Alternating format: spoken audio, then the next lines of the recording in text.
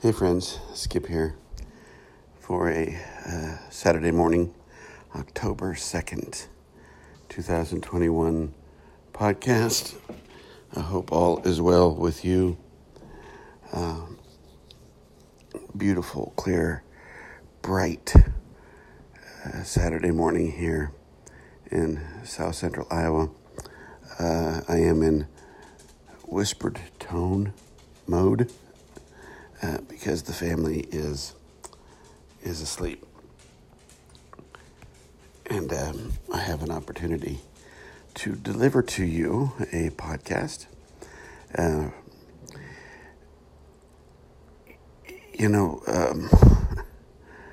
Life is busy. No matter how you cut it up, no matter how you dissect it, no matter how you portion it, no matter how you arrange it, life is busy. Now, I have met people who try to make life not busy. But what ends up happening is they spend their time being busy trying to make life not busy, if you know what I mean. I know a person who has spent her entire life trying to, do the least possible. There's a lot of those kinds of folks, and I'm not judging that person, but I have watched this person now for almost 30 years try to do the least that she can, and it's a very busy life to do the least that you can. And so my point is this, that, we don't have a choice but to engage. Life itself is designed for us to engage it. We are alive to be alive. We are alive to engage life. Now, I will tell you that one must find balance in there. One must find things that are worth doing in there. And people, all of us have to accept what happens in the process of living, because it's the process of living that's really teaching us the lessons. It's really leading us to the more aware person we can be, the more authentic person we can be, and that's a process. And I want to talk about trusting that process. The aforementioned person who has spent her life trying to do nothing, even though this person and many like this person try to spend their life under any sort of radar, often disguising that way of being as, I'm just trying to be me, that kind of thing. And that's not totally wrong either. But avoiding the process is not possible. And she will discover that or won't, but even if you're trying to avoid the process of the constraints that life puts on us, you're still in the process. We are all in the process, and we have to trust that process on some level. It's when we start to think that we can operate above and beyond the process that we get in real trouble. That is an ego-centered thought, that somehow we can master everything in life and bend it to our will. And, I have seen people who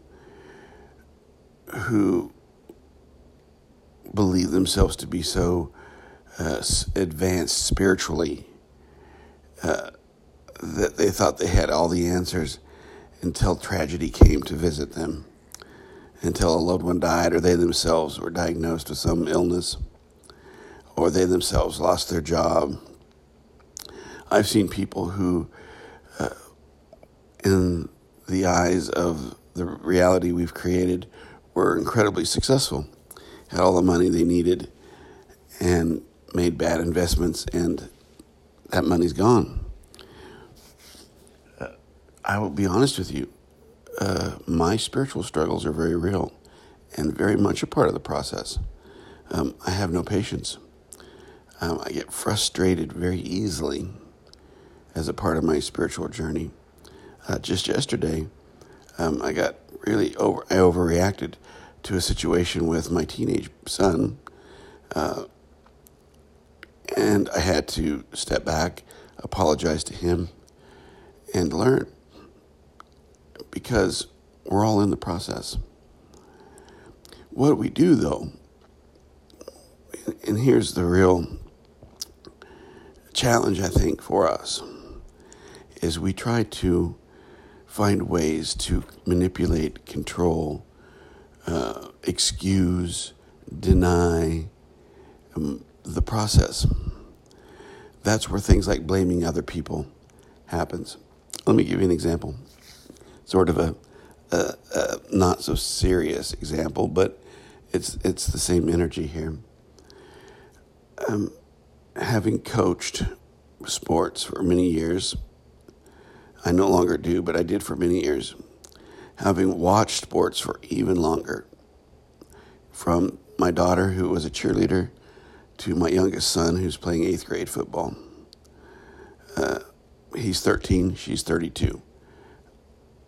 I have sat in many a high school stadium, many a high school gym, watched many a type of sport, from golf to football, to basketball, to tennis, you name it. What happens a lot, especially in team sports, is that when someone's team is being bested, there begins to be a search for blame. The coach comes under criticism, or it's usually the referee or the officials who are to blame. And the human mind automatically goes for reasons other than that a team was better than your team. We seem to try to avoid that.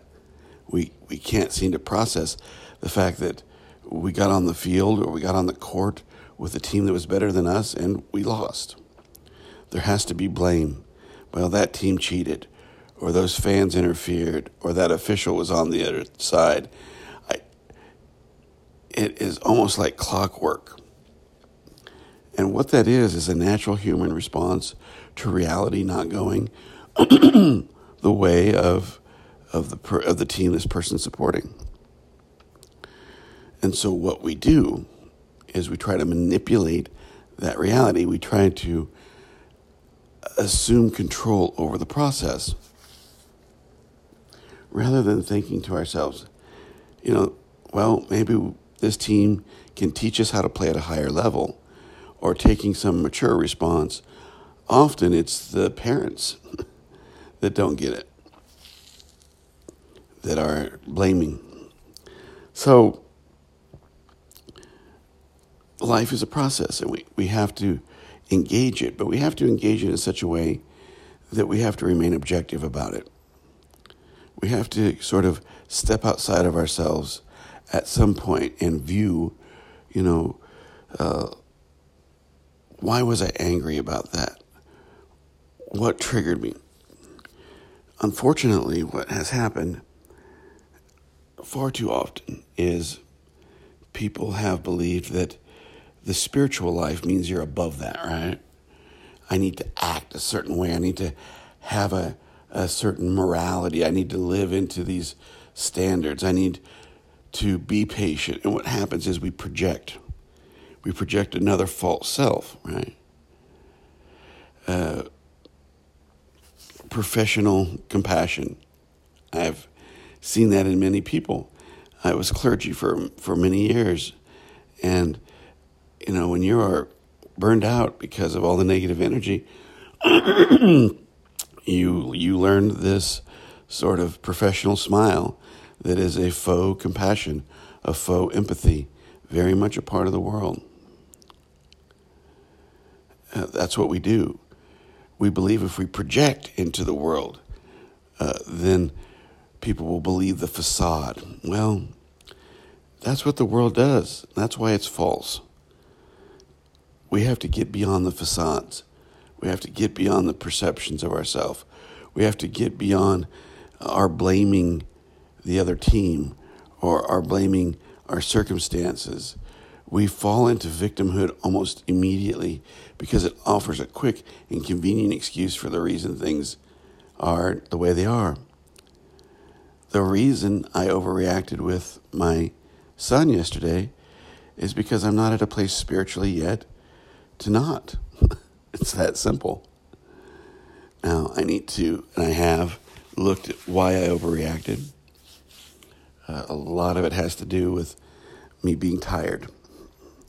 And what that means is that you're out of balance, something's off.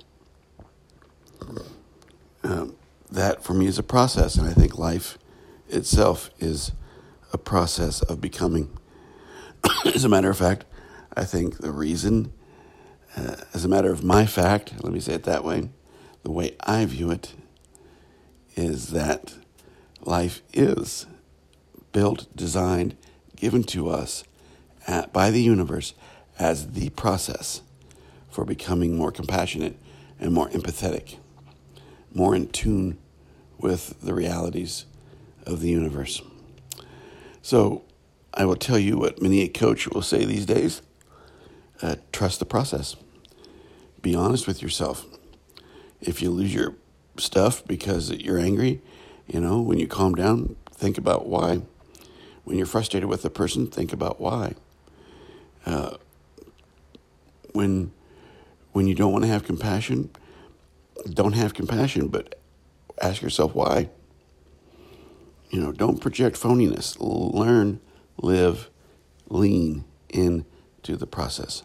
Learn, live, and lean into the process of living, because it is the only spiritual curriculum, folks. Religious dogmas, religious beliefs have not solved the problem. Political beliefs have not solved our problems. Live and learn into the process of all that life is. And life can be some really shitty stuff at times. It can be some really tough stuff. It can involve death and loss and addiction and frustration, much of which we choose, and much of which we choose out of ignorance. So may this day you be aware enough to learn. Take care, my friends. We'll talk to you soon. Bye-bye.